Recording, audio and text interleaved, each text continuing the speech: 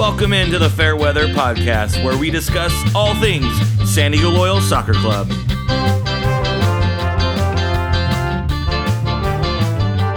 The Fairweather Podcast is brought to you by the Beautiful Game Network and sponsored by Roughneck Scarves. Oh, how's it going? Woo woo! We're live. Yay! We are live.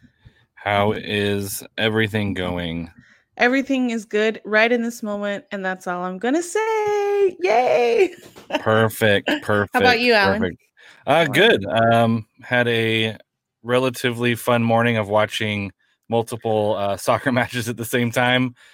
Checking out the NWSL Cup that's going on right now. Houston is about ready to take on New Jersey, New York, new everything, Sky Blue. And I'm pulling for Houston Dash. They've been really fun to watch. So if you're not watching the NWSL Challenge Cup, please do. MLS is back, but I don't have ESPN on my cable subscription, so I will not be watching that. So, yeah. Yeah, I can watch highlights. Right. I'm in front of my computer all day long with MLS. I'm like, oh, okay. I'll watch highlights. And it's like Orlando versus Inter Miami. So it's not even a game that I'm like super interested in because it's Orlando and Inter Miami. What game would you be interested in? I would probably like figure out a way to watch maybe like an El Clasico, or not El Clasico, El Trafico, although it's not El Trafico anymore. I don't know. There's just like a bunch of players not playing that I would be interested in watching. Like Carlos Vela, who's not playing. Yeah. And Dallas pulled out for safety reasons. Nashville's having some issues. It just seems like a giant poop show in Orlando, which is juxtaposed against what seems to be working really well. Tottenham show, basically, is what you're saying. Giant Tottenham show. Oh, no comment. Come on, you can hate Tottenham with me. Let's do it together. I don't know if I can hate them. I can strongly dislike them. Okay, so there's a big match on Sunday. I know we're switching to EPL, but go ahead, finish. Oh, just I was saying, juxtapose that with what's going on with the NWSL right now. It seems like the women have it figured out to a much larger degree than the men do. But are we surprised?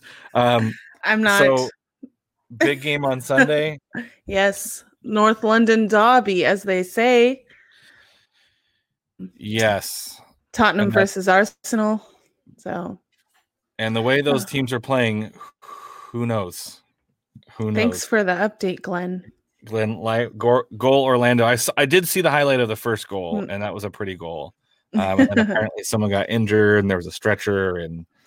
But regardless, I'm not saying irregardless. I'm not saying that because that's still not a word in my life, even though they put it in the dictionary. But yes. Yeah. So this weekend is going to be big for me. I know I'm like trying to live right now in this moment, but the North London derby is on Sunday morning at 8:30 local time. So we'll probably be having some champagne, and the Gooner Gals are going to get together on a Zoom watch party, and maybe there'll be some clips on the broadcast. So we'll see. Nice. Again, another television appearance for me. Looking forward to the weekend, even though it's not Friday yet. Yeah, right. Right. Chris is running a little bit behind. We will check in with him as soon as he gets here, because we have a question about some pork rinds that he had, and I am super curious about those pork rinds, but we'll have to wait. We'll have to break into the food segment like we do later when do we need a name? Does anyone have ideas for names for our food segment? Because literally, I mean, can it be Zizzo's Appetizos? I don't know if that like works, but we could try it out. I don't know. Fairweather Foodcast, do a whole podcast about food. I would not. That's too much. Special episode. I mean, they could be little segments. Like there you go. So big week in USL this week as teams are gearing up to play.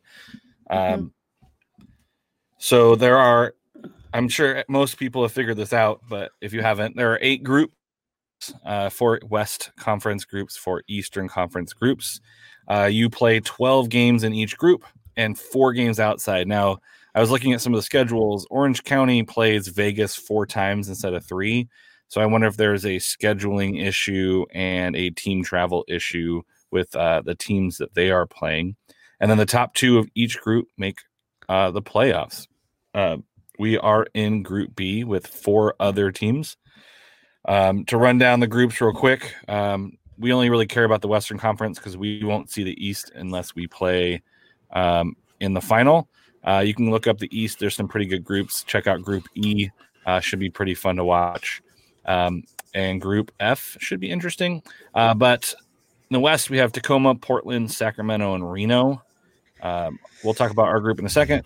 Group C, Monarchs, Colorado Springs Switchbacks, New Mexico United, El Paso Locomotive. And Group D is San Antonio, RGV, Austin, OKC Energy, and Tulsa.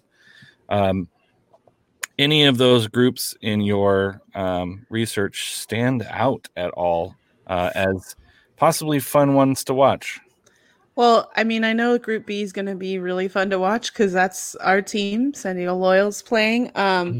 But I was reading the article by Nicholas Murray about predictions of what's going to happen. And he's basically saying that, like, Phoenix and OCSC are going to, like, take our group.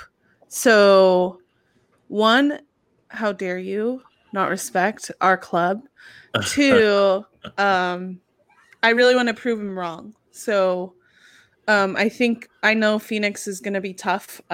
They always have been. And obviously we went up against Lights before. So I think it'll be interesting to see how they adjust, and how they are playing now. And like, we only saw, who was it they played? Tacoma, right? The second game. Was it Tacoma they played?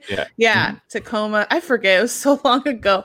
And Lights. So I think it'll be really interesting to see if they've adjusted anything. It's almost like it is a new restart, but it's like, okay, new season completely. I know we have, already some games under us, but I think I'm just also excited because it's a regional matchup, so there's some like city rivalry in there, like LA and OC versus SD, so that'll be fun. That's where I come from. That's my feedback on B. Hey, Chris. Plan. Hi, Chris. Hey, what's up? How you guys doing? We're good. How are you? Doing good, man. Doing good.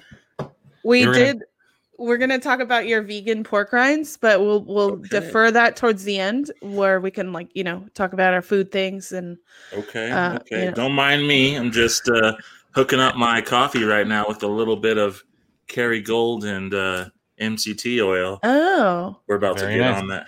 Yeah. Nice. I've heard people talk about that, but I've never had the courage to try it. It's pretty good. So we'll have to get a review about that one later. We'll get into Chris's corner and have vegan pork rinds and coffee recipes. The culinary culture. Nice. Any group, Chris, that you are excited to watch?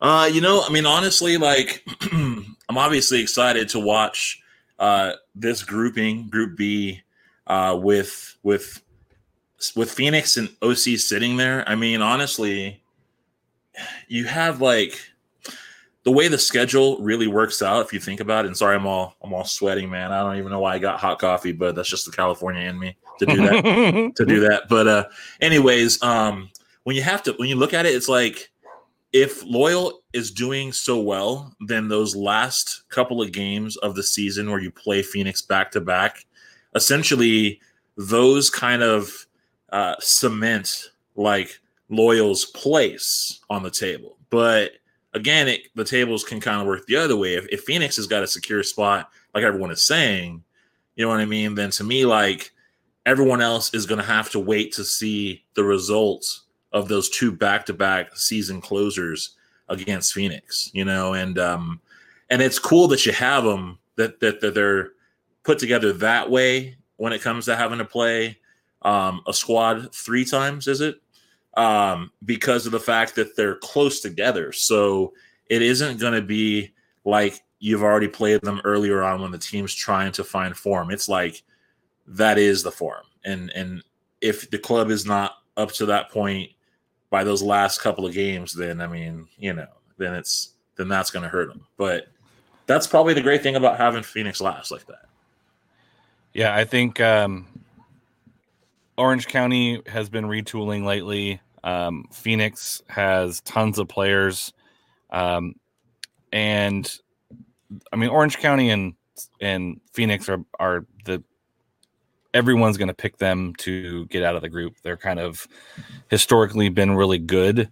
But last year, Orange County, I think, went 2-2-2 against these 3 other teams. You catch Orange County at the right time, they might not be playing well. You catch Phoenix with the group already locked up and you play them back to back. Maybe they put in some of their, third string guys to rest up for the playoffs because everyone knows it's going to be championship or bust for Phoenix this year. They don't want to get to the finals and get beat again.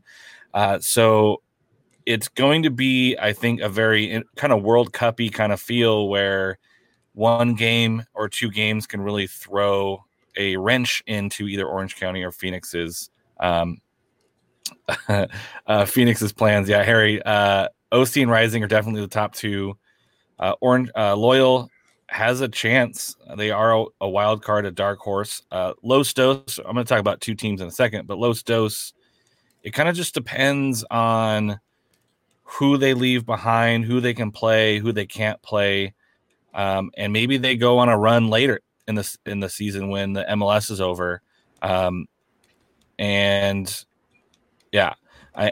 with Los Dos now, a bunch of their talented borderline guys might be in Orlando. So you might see Los Dos, if they're in a position to make a deep run later in the season, you might see that. And then Vegas, who knows? They have a new coach. They have kind of a new preseason. So we might see a more defensive-minded, more tactically sound group than you're used to seeing with Vegas, who's usually chaos, and try to get a win. You might see a more structured defense where now Vegas is maybe a little bit harder out. Brew agrees. The group in the West that I'm super interested in watching is actually Group C. I think you have New Mexico and El Paso are solid teams. Maybe not El Paso, maybe not trending the right direction, but they're still going to be a tough team to beat. New Mexico's retooled, and they're going to be fun. And then Real Monarchs, who won last year. I think B is the deeper of the 2, but I think C is going to be a really fun one to kind of watch these teams develop some rivalries or continue to develop some rivalries with New Mexico and El Paso. I'm going to be interested to watch that one. I think A is pretty predictable. I think D is going to be News Fest. I think it's probably going to be San Antonio and Austin. And then 3 other teams that I don't really care too much about. I think this is San Antonio's opportunity to get into the playoffs. And they might lose that first round, but at least you get in and you see what happens. Yeah, to add to that, I mean, I really think that one thing the fans got to keep into consideration, and I mean, of course, knowing this truly with New Mexico in their first season, is that, it isn't unheard of an expansion team to obviously get hot and go on a run, and to be peaking so early. But it's been proven that, teams can't get hot too early. They got to kind of have the right sort of pace, because at this point you don't have as many games to recover and try to refine your form. So, while it would be great for Loyal to obviously continue on the tear that they're at, don't be upset, if there's a draw here and there, because, if they're away and they get a point, that's great. They need to at least get a point on the road. If they can get 3, even better. But you really are more concerned about the team having their form towards the end of the season. So, again, like it shouldn't be, oh man, we lost the game, it's over. No, don't have that sort of thought. Just again, I've already seen it. So it really just comes down to your team just needs to peak at the right time, and you got 5 subs. So hopefully the coach should keep his players rested very well, be able to rotate when needed, and, if the opponent doesn't necessarily call for your super studly first team, then by all means, like put in, the guys that aren't getting the minutes and kind of, add, a sweet addition every once in a while, but you don't have to do that. You know what I mean? So yeah, go ahead, Marissa. You're gonna. I was gonna say Harry has a comment and wants to know if Loyal has depth. There were 9 different starters between the first game and the second game, and I thought the first game they put out a pretty strong starting 11. And then they came out with another pretty strong starting 11. You have, even the Tacoma game, you had Irvin Parra didn't even start. And you still had Lawal out there playing a really good target striker role. You have depth at the midfield. You have depth at the back. Like Joe Greenspan's going to be the anchor, but you still have a really solid back 3 without Joe Greenspan in the team. So I do think depth is going to play a role, but I do, Harry's right. Phoenix has crazy depth. Orange County has depth. It's a little bit younger. They have some kids in the back from Rangers, but they've signed a couple people to add to that attacking depth. And Orange County looked like, hey, we got to put something on the pitch. But with Orange County, we've seen, a couple key injuries, and now they're pretty thin in spots. Loyal, I think the Joe Greenspan needs to be healthy, and I think we need to keep that midfield depth there with, if a couple key players go out, we have a depleted midfield. But I do think in Group C with, we saw with New Mexico last year with that lack of depth, El Paso might have some issues as well. But if they're playing teams that also lack depth, then there is no huge disadvantage. Whereas if you put in if you swapped a couple of those teams where Phoenix was now in Group C and someone else was in Group B, there would be a distinct advantage. But I think there's tons of depth in Group B, and it makes it kind of scary to think about. But depth isn't always just how many players you have on the roster. I mean, obviously it is going to be the sort of experience that you have on the roster. And you have to also look at how these teams are put together, right? I mean, are these teams put together with the coach's perspective, having attacking mindset? Did he go out and just find a bunch of attackers, or did he build his team with more of a defensive mindset? I mean, New Mexico, for instance, was not built very defensively in their first year. They were built with a lot of attackers, but they didn't have that sort of depth, meaning experience in their backfield, and so in their offseason, obviously they added, some defensive strength, that they thought with defense in mind first. So, I mean, when it comes to Loyal, with this back 3, I think what you also want to see is what else is there, what other formation, is that going to kind of transform into? Because, I mean, Phoenix, when you have a back 3 and you got Phoenix and they've got pace and they play up like that, that back 3 may not be back 3 much longer. It may have to be a different sort of backline formation. They may have to do much in the midfield. The 5 looks nice there, but I mean, Phoenix has pace, and if they get Loyal playing up too much, then that's going to create some opportunities for either side, either flank going down. And, when you got Asante and other players involved, I mean, that could be a little dangerous too. So. Yeah, I think we saw a little bit of a more defensive mindset against Tacoma on the road, where you can put a couple wing backs and more defensive-minded guys to make a back 5, and then you had the 2 guys. You have like Beverly and Collins sitting right in front of the 5. Now you're rolling way more defensive. Now that puts you at a disadvantage moving forward, but I think that gives you a solid defense to build around. and kind of counter punch. But Phoenix knows counterattacking too. Like that was a huge part of their success last year, was the ability to turn possession into attack really quickly. Do you feel any clubs will have a home field advantage? Weather permitting. Maybe. I think there's with that weather. I think, weather is going to play a part.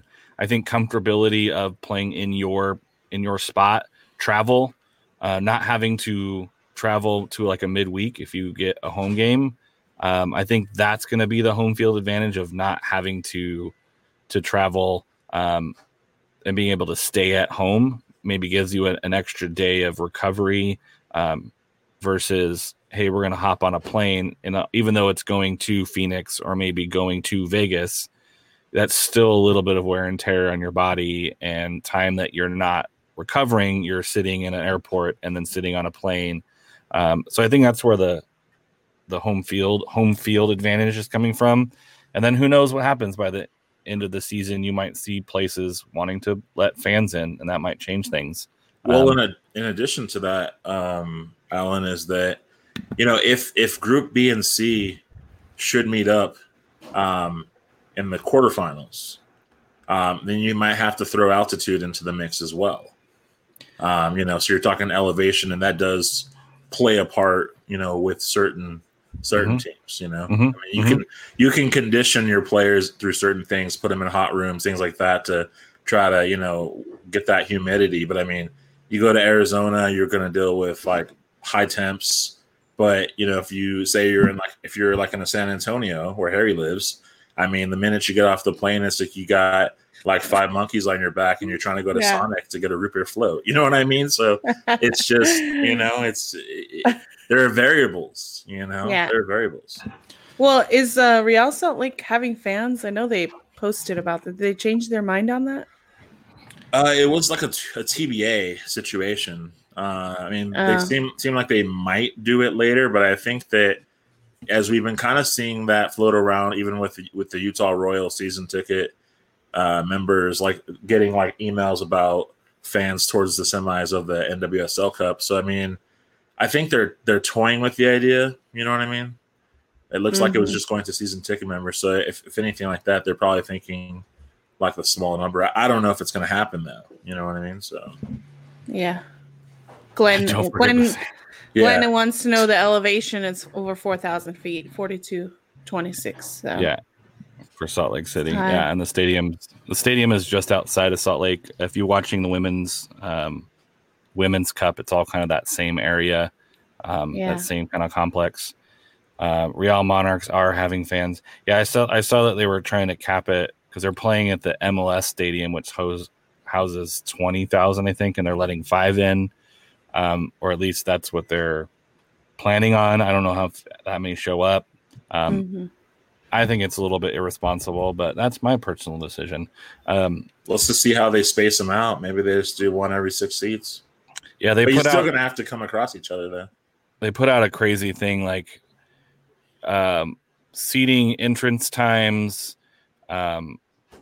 for when you can come into the stadium. They're going to be doing dismissal, like it's like high school where it's all right, these people can go, these people can go. Oh my god. Cafeteria style for lunch. Yeah. Flashback. Right? Table 1, you're allowed to go. So I don't know. I think it's not safe for the players. I think if fans were to go and there was a way to keep them way away, then I mean, I don't know. It's hard to really decide for everyone else. There's some rules about the press as well, and like no after game interviews, and only photographers allowed down on the field, and it's like they're trying, but I mean, is it worth it to possibly put the players or other fans at risk to have fans in a stadium, in a big stadium that's going to feel empty and only a couple, if everyone shows up, only a couple thousand fans, maybe. I mean, who knows? Yeah. Before we get into that Real Monarchs game, Brew wants to say something. Brew does. He does. He asked me Thank you for the great question, Brew.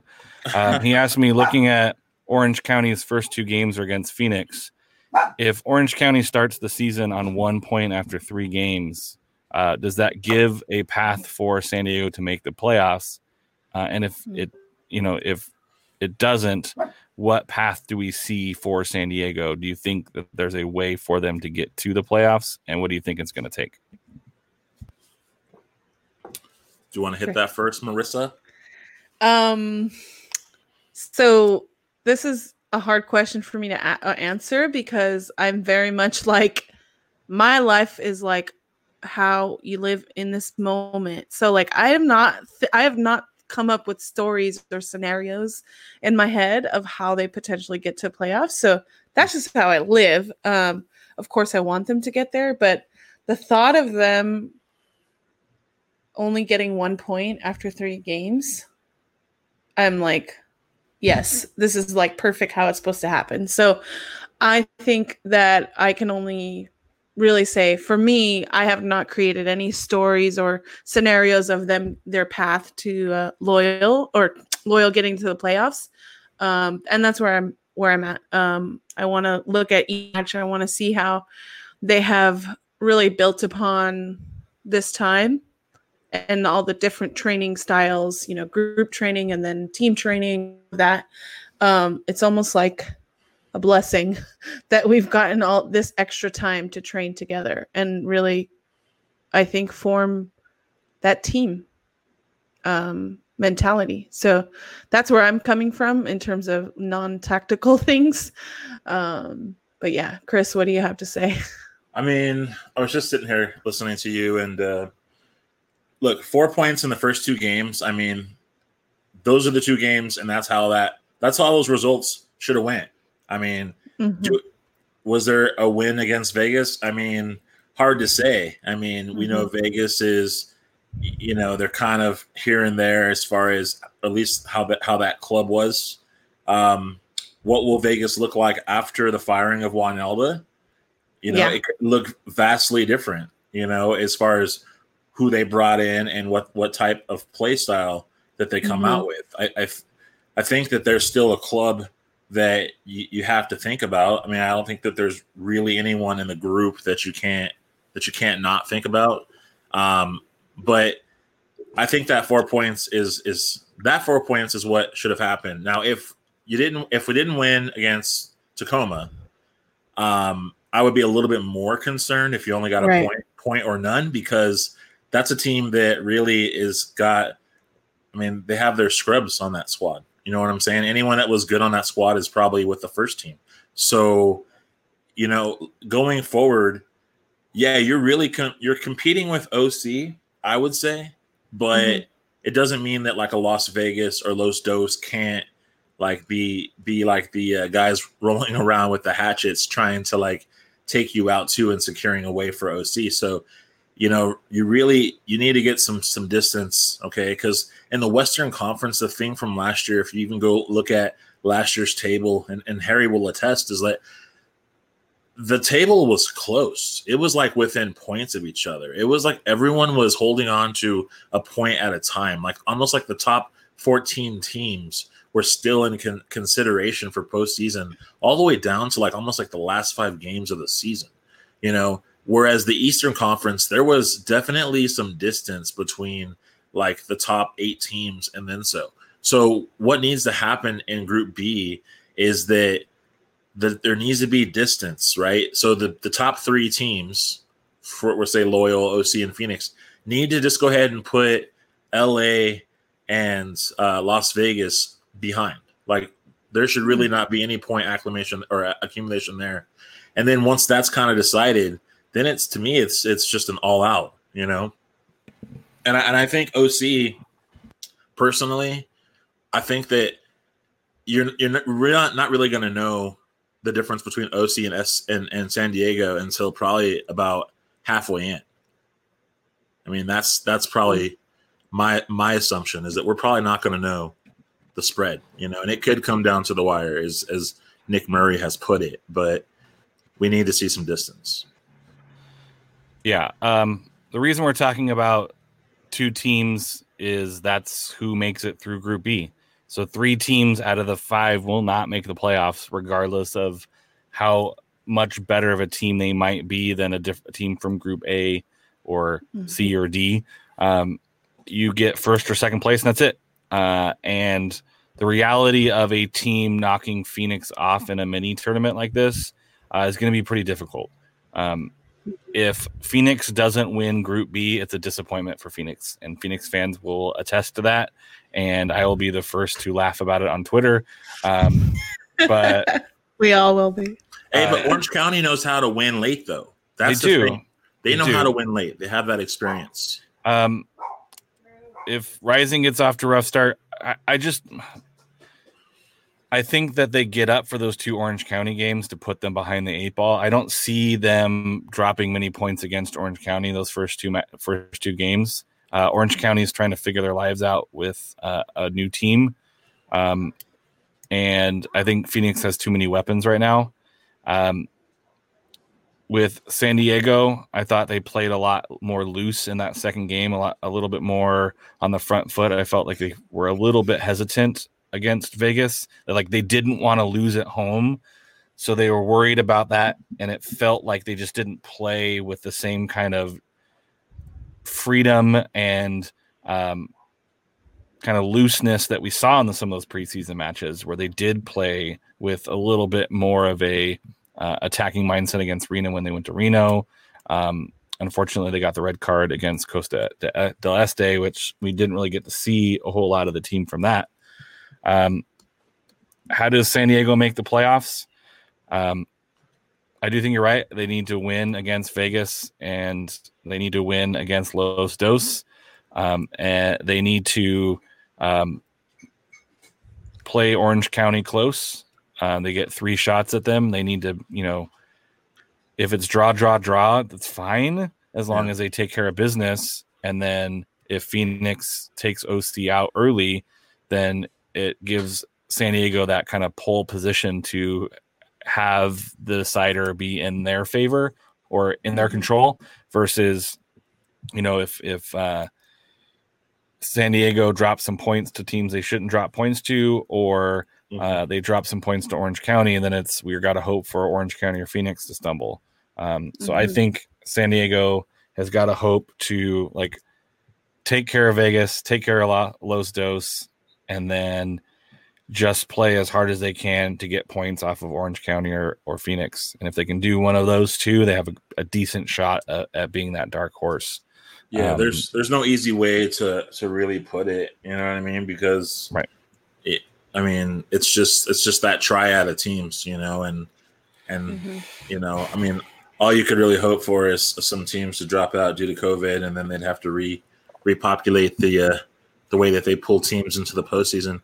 But I mean, to be serious and all, like you're saying, Alan. I mean, it's true. It's like you can't drop 3 points to Los Dos and then only draw with OC somewhere. You know what I mean? But if you're gonna get wins on Los Dos and Las Vegas, as we're putting it, if you're gonna get those wins, then it would help to not necessarily just come out with 1 point every time against a juggernaut team. We need at least, if we can get upset against Phoenix, it's nice, but don't get too happy after 1 win. We need to. So would you say that you're looking forward to what games are you looking forward to most? In that grouping, just in that group, right? And anyone on the schedule. I mean, I'm, I'm looking forward to, what I hope to happen with Loyal and Phoenix is I hope that it's more than 3 draws, right? Yeah. And I hope it's more than 3 draws. I hope, in fact, I don't necessarily, they don't need to be high scorers. I think the one thing I'm hoping for is that we don't have some slaughterhouse where it's 6-1 or something crazy. I think of that grouping, what I'm looking forward to answer that question is I'm looking forward to a Phoenix SD slug out in Arizona, and I'm looking to a OC Phoenix Rising that series altogether. Because I mean, that in so many ways is like the 2017 season, right, Alan? Like those two teams kind of going at it. Yeah, and I mean they went out, they traded wins, and each team won their home match. And there is no love lost between those two teams, for sure. Mm-hmm. Well, I'm looking forward to the Las Vegas one on July 25th, just because it'll be like a rematch of that first one, and all the excitement. So I'm looking forward to every single Las Vegas jersey that comes out. I think it's only half the amount now. So I mean, I'd wonder if the fans are going to get to see the other. What are they missing? They're missing maybe like 10 jerseys now because they're supposed to be 26. Are they going to do like a Mighty Ducks where they like switch kits at halftime? Oh my God. Like, where are the lights now? Is that Right? your duck voice? I don't know. Yeah, that was my my little kid Pee Wee hockey voice. Right. I agree with Chris that Orange County, Phoenix, last 3 games. It's Sunday the 13th, Saturday the 19th, and then Wednesday the 30th. It's home, away, home. I think those 3 games are like circled on my calendar. I think the early Phoenix game is going to be fine, but I think those last couple matches, like if it's win or go home, those games are just going to be so fun to watch because I think the teams are just going to bring it. And to finish the season against the teams that you need to beat, and back to back, you might have a chance of taking some points off of Phoenix there at the end, or Orange County there at the end. Yeah. Reminds me of like American football, where it's like you look at the schedule and those last 3 games or 2 matches were like division games that could be totally deciding what the next step is. So, and the other game, there was something else about the schedule that was. Let me go ahead. When you say what you're going to say, I'll come back to that. I was going to say the other game I'm looking forward to is Saturday's game against. Oh yeah, Real Monarchs. It's in. It's all right. Yeah, looking at that match, a couple things to point out about Real Monarchs. They did win last year. They were the champions of the USL. They eliminated a very good, very, very good Louisville team in the final on the road. They had a crazy end of the year run, and they just got really hot at the right time and just kind of steamrolled the West toward the end of the season. But if you looked at their roster, so I wrote down the 18 players that played or that were on the roster for that final game. And then looking at the starting 11 and the subs that they use, they have 3 players right now that are on the team. 2 players left, Kalen Ryden. Another guy he's on New York Cosmos. But a lot of their young kids, like the goalkeeper David Ochoa, Justin Portillo, Michael Chang, these are very, very good players, are now on the Real Monarchs roster. I would assume that most of those names are in Orlando. Because they need some depth and they need some players. If every player who is on the Real Salt Lake roster is actually in Orlando, you're looking at 3 names essentially. 2 of the 3 goals were scored. Those players will probably not be playing. So when you look at Real Salt Lake or Real Monarchs, you're looking at a team that's kind of had to retool and go young. And there are some people who think that they're going to be fine, and there's others that feel that Real Monarchs are not going to be that same team that they were last year. They had some really, really good talent. Yeah, Harry Ochoa kept him in games. He was a phenomenal keeper. But is he the MLS third keeper in Orlando? He's on their roster. So it was a little bit hard to find exactly who was going to play and who they're going to leave behind. Well, they did pull in Joe Gallardo from Richmond Kickers. And, I mean, in watching the Richmond Kickers in League One last year against Forward Madison, he is a guy that kind of plays up high a little bit as soon as, the ball is won in the middle or to defensive third. They do put it up top. He does have speed bursts. So Gallardo definitely, I mean, again, if you go back and read articles, I mean, he was definitely quite the purchase because he was still under contract. So the transfer fee was nice for Richmond to get that in their purse. But Gallardo is someone with speed. He can score, and he can definitely threaten even the most potent team. I mean, like I said, I saw that against Forward Madison. If you want to go watch old League One games to see Gallardo before this match, if you have that sort of time, go back and watch the Richmond Kickers Forward Madison series. And you can really kind of see like his talent to get an idea of what we're talking about, because I mean he's very skilled. He's got high pace too. So, and they lost their first match of the year, and so there is some concern about Real Salt Lake or Real Monarchs. I'm gonna keep messing that up.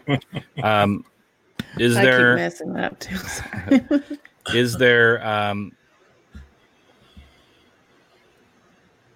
is there any concern that they're going to be as strong as they were last year, or is this a chance to kind of plant a flag in San Diego Loyal's young season where they're saying, hey, we beat the defending champs. We're going to be a team that you need to look out for. Oh yeah. I think that's the mentality that, just from everything we've heard from Landon, and how maybe we're just biased because we have like a in on all of the things they've been doing during lockdown, but I think the mentality is there based on everything we've heard. So they're just lacking their 2-time Defender of the Year.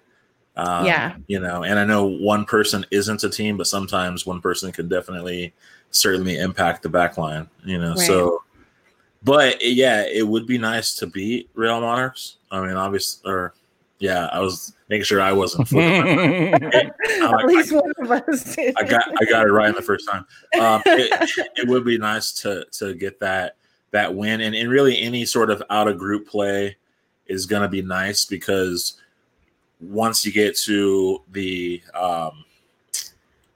quarterfinals, semifinals, then that's where those sort of matches make sense. That's where, what do they do in the previous matchup? So you're definitely hoping that, I feel like with what we got teams that are definitely going to probably be hitting postseason. So, I mean, you can definitely go back and look at the history of the two teams.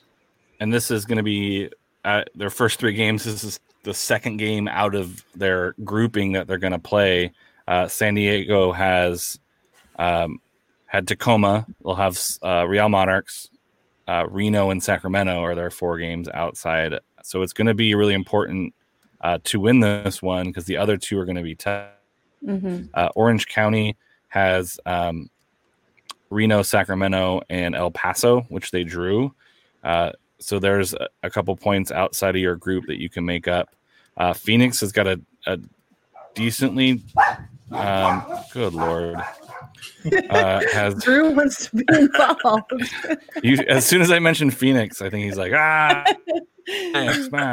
Phoenix, Portland Timbers 2, El Paso, New Mexico, and Reno. So they have a pretty tough out of the group schedule. I think Orange County has the easiest, because their out of schedule is going to be. Let me pull that up. While you're good. Yeah. Now, while you're doing that, I was going to give a shout out to Dylan. I saw him in the room. I got to see him.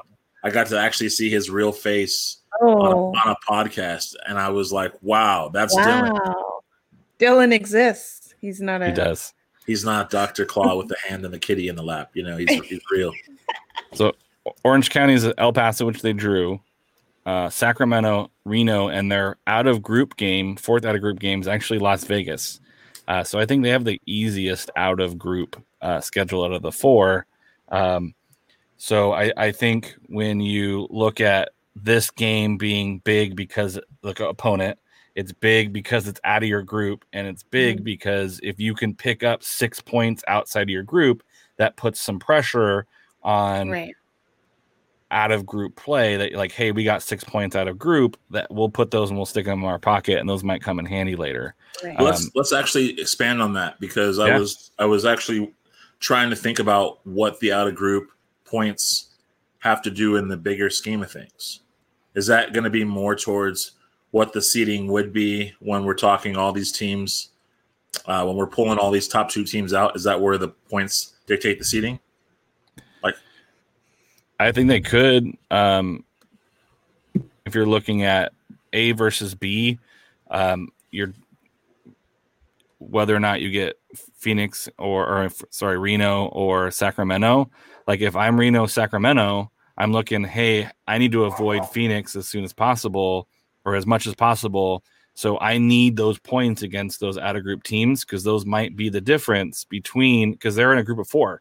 So they play each other 4 times so that you can pull even points. You win 2, they win 2, now you're even. With our group, because we play each other 3 times, there's even more like gamesmanship, because you can't get an even split home and home. You're home twice or you're away twice. So now you like 3 points up for grabs. So now it's like draws are a little bit different, but you can't just go, they got 6 at home, we'll get 6 at home, and it'll wipe each other out. I think for some of these groups that have 4 teams, I think these out of group schedules make it have a big impact. And if you look at like the teams in Group C who play Phoenix, now you have teams that don't in that group, and now they have that. Hey, that might be 3 free points for us. Well, so it's like, go ahead. I just think those are going to play a huge role in who gets what and who has to play who in that first round. Well, I mean, it's going to be 1 and 2 versus 1 and 2. It's going to be A1 versus B2. Like, we know that much. But I mean, probably after the quarterfinals is why I'm wondering, do overall points start to come into play when it's all mixed up? Because I mean, initially it's going to be A1 versus B2 and A2 versus B1, and we get that, and that's where, how you did in your group makes a difference. But once you're past quarterfinals and you're into semifinals, where it could be A versus C or B versus, you know what I mean? Like, where that gets mixed up is no longer, I don't think you're looking at 1 and 2 seeded teams. You're looking at probably points overall. And that's what I'm wondering, if that's where that comes into play. I just haven't seen anything out there about that. That is a great question. I will look it up. Any players from San Diego, like, do we want to try and pick a starting 11, or is that going to be like shooting darts at a dartboard in the dark? And hoping that we hit something correct. But is there a player or two that we think are going to be key in this matchup? No, I don't know.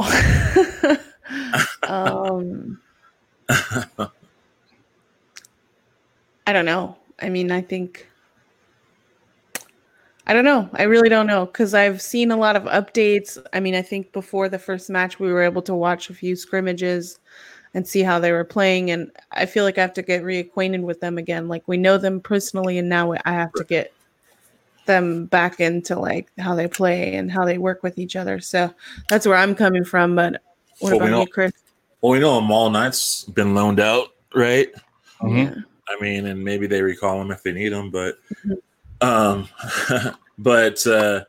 And they signed 2 new guys, I think, this week, right? Like 2 new local guys. They signed a couple, guys from Chula Vista. Yeah. One of them was a goalkeeper. So I think Amal Knight is on loan for the length of the season, and then they picked up a third keeper, in case.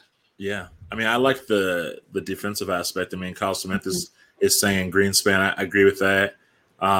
Definitely Zizo there. I mean, you need your defense to stand up, and to me, like, against a team like Phoenix that strikes in the 60 to 70th minutes of most matches, they wait till you're tired, and then all of a sudden they run out their extra strength. I mean, I care about the defense for sure. I mean, that's huge. Oh, yeah. Those are definitely two players that I think you have to have out there. I definitely think so. I think you looked at how strong the team looked with Joe Greenspan in that center of the back three, and what that was able to do to solidify that back line. Essentially, you get beat by a absolute wonder goal. Yeah. So it's like sometimes you just got to be like, I mean, he can strike that 100 times and that might hit that top corner like 2 or 3. Right.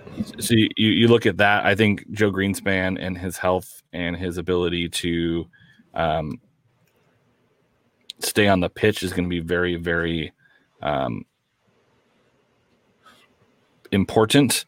I think he's probably going to be that key player because he goes down, and now again we're already tight because we're nervous because it's the first match, and now we're even more nervous because we now don't have Joe in the back, and it kind of shakes your confidence a little bit. But I think having him back on that pitch is going to be a huge relief. He's been there, done that. Defensive Man of the Year. I think he's going to play a huge role in kind of calming things down and making sure we restart a little bit more relaxed and a little bit more confident. Finlayson is still the primary keeper that we know of, right? I mean, the roster on USL page has this like phantom player sitting there. I mean, I'm guessing that's just a late acquisition. Yeah, looking at the playoff bracket that they posted, it's A1, B2, A2, B1, and then they're all blank from there on in. It looks like everything goes like in brackets, so like the top and bottom don't mix, but I don't have any information that says that they're going to reseed, but I think they'd have to. Because, I mean, if it becomes B and C, right, like how it's not really pertinent to have A1 and A2 at that point because there's not going to be – I mean, unless they both win out, right? If it becomes A versus B in the quarterfinals and the A teams win out, Reno and Sacramento each respectively, win out against, say, Phoenix and OC or SD Loyal for that matter, then you got 2 A squads that advance to play either group C or D. You know what I mean? So it's like, I don't know if the 1 and 2 just, I can't see it really mattering if you have a bunch of 2 squads sitting in there. You know what I mean? I think they're going to have to look at points overall. There's got to be some sort of other, like I thought that there might be like tiebreaker things happening, but I just wonder what else is going to matter, so to say. You matter, Chris. You matter. You matter. Thank you. This is a good time to remind you Black Lives Matter. Yes. Okay. That's true. They still matter. They still matter. Yeah. Score predictions. Yes. We have a few comments from people watching. Dylan says SD1 Monarchs 1. Kyle says SD2 Monarchs 1. I am gonna go along with Kyle because this is like my thing to do 2-1. I don't know why, but yeah, 2-1 SD Loyal. That's me. What about you, Alan? I am going to remain consistent. I think San Diego is going to win.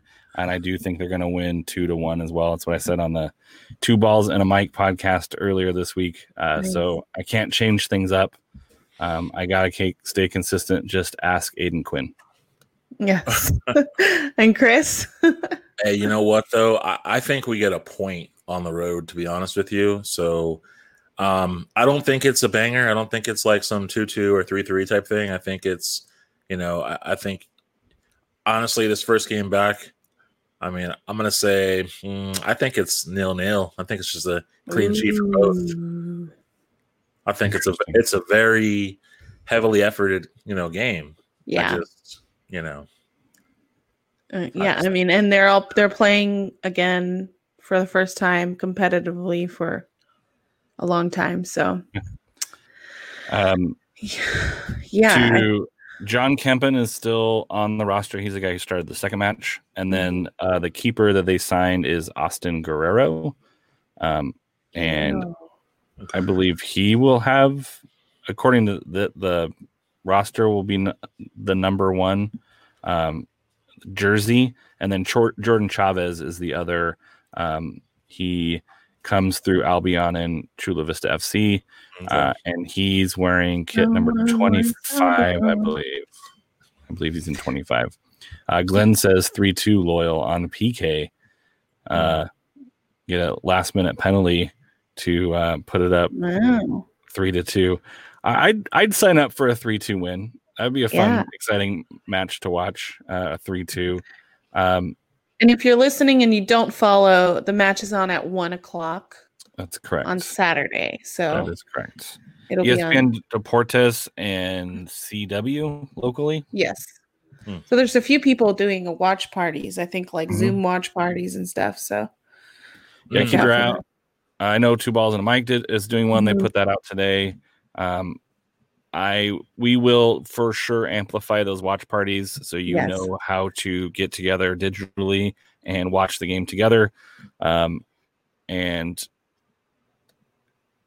Alan, we should. I think we should watch the game together, Marissa. I think. Yeah, why not?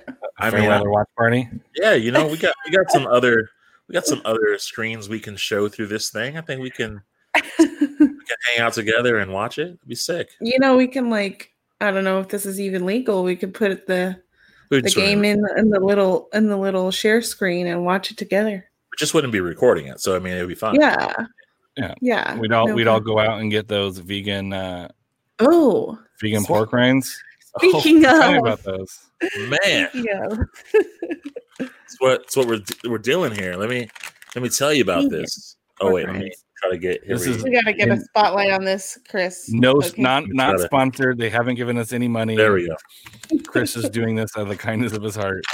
I really am doing this out of the kindness of my heart. So late night Facebook searches, all of a sudden I see Rob Dyrdek, the man from Fantasy Factory, pop up, and he is talking about Pig Out. He's talking about pigless pork rinds. And I'm all for a challenge, so I'll sign up. I started Brew to right, Brew 2. I signed up for these, and then I was like, nah, I left it in the cart. And then all of a sudden I got an email, as I like to do to you. And they're like, hey, did you still want these? We'll throw a discount on them. And I'm like, well, hell yeah, of course I want them with a discount. So I pretty much ordered the 4-pack, the full-size bags, which are these. 25 grams of protein, pea protein by that matter.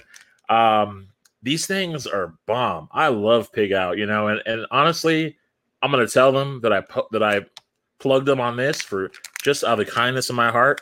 And I hope to get some more. I hope to be able to send them to you guys too, because there's nothing like powering your mental with some Pig Out's vegan pork rinds. And I love them, dude. I'll tell you what, my favorite flavor, because I've already told some people. What are the flavors?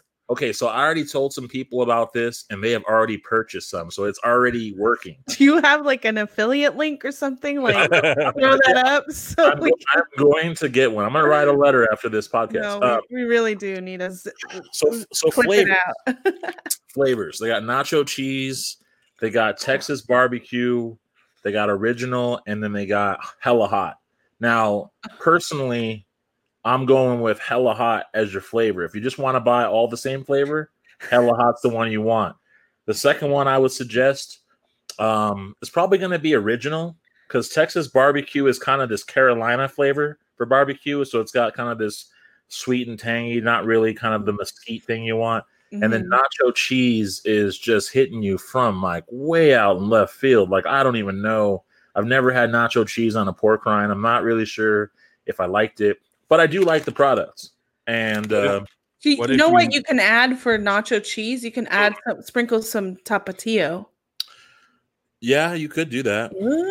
I need to get these, and we need to email them right now. I want to get some. What if you mixed the barbecue with the hella hot? I did a little bit like a sweet and spicy. I mean, whatever you like to do. Like I'm gonna, I was gonna send y'all each a bag of these, but then I ate them all. So, I mean, each night I was like, damn, I'm gonna open a bag of these things. Forget sharing with friends. No better endorsement. I know, right? Yeah. What? That's it. Yeah. No, seriously. So this is like watch parties. Yeah, watch parties and pig out, That's right. You got friends that don't like meat, just hook them up with some pig out. It's all good. That's what I was gonna ask. My wife doesn't eat red meat or pork anymore. So I was like, maybe, because I do like pork rinds, maybe this is the middle ground that we can compromise. Look, you could say, hey, I ate my greens for the day. Pea protein. That still grosses me out. Pea protein. But then again, I teach middle school, so when I hear pea protein, I don't think like vegetables. I think urination. So you went there. I can't believe you went there. Look. Dylan already thought of it anyway. I know Dylan when pea protein was like pea protein. Hey, for someone like me though, like I'll tell you, I know we always talk about food. So the other thing I will tell you is I had the Impossible Whopper as well. Oh. And I even bought a regular one just in case I didn't like the Impossible. But the Impossible was so damn good that I pretty much put the regular in the fridge. I'm on a different track right now. Got you on. I missed you last night, Dylan. That's why. Got to keep showing your face on podcasts, then maybe he won't call you out. So that's it. So we got a match Saturday, and then the next match will be a home game Sunday, July 19th, which we will preview next week. We're actually getting in the game, so we'll recap the Real Monarchs. We will preview the Los Dos match on Sunday, July 19th. And we're back to regularly scheduled programming where we don't have a guest. You just hear us and talk about food. Hey, we might have a guest. We might, maybe. We'll see. But Marissa, in the meantime, where can we find you on the internet? You can find me at #Marissa spelled out on Instagram and Twitter. What about you, Chris? Hey, you can find me at by Chris Walker on Instagram and Twitter. Both accounts are flexing hard. Sweet. Nice. And Alan, where you can find me at A_Underwood48 on the Twitter machines. Nice. Well, thank you, guys. It was really good to see you, all of us back together. Chris, thank you for your review on Pig Out. And certainly, we will talk to you after our next match. And I'm so excited. Yay. All right. Bye. Be safe, everyone. This and every episode is brought to you by the Beautiful Game Network. You can find other podcasts on bgn.fm. The Fairweather Podcast is also sponsored by Roughneck Scarves, the official scarf supplier to MLS, USL, and US Soccer. Get custom scarves for your group or team at roughneckscarves.com. Tired of the same old uniforms and cookie-cutter templates from Nike and Adidas? Looking for a unique, completely custom kit for your youth club, Sunday League squad, adult, or even pro team? Icarus FC can help you create the kit of your dreams at an affordable price. Let them help you design your new custom kit today at IcarusFC.com.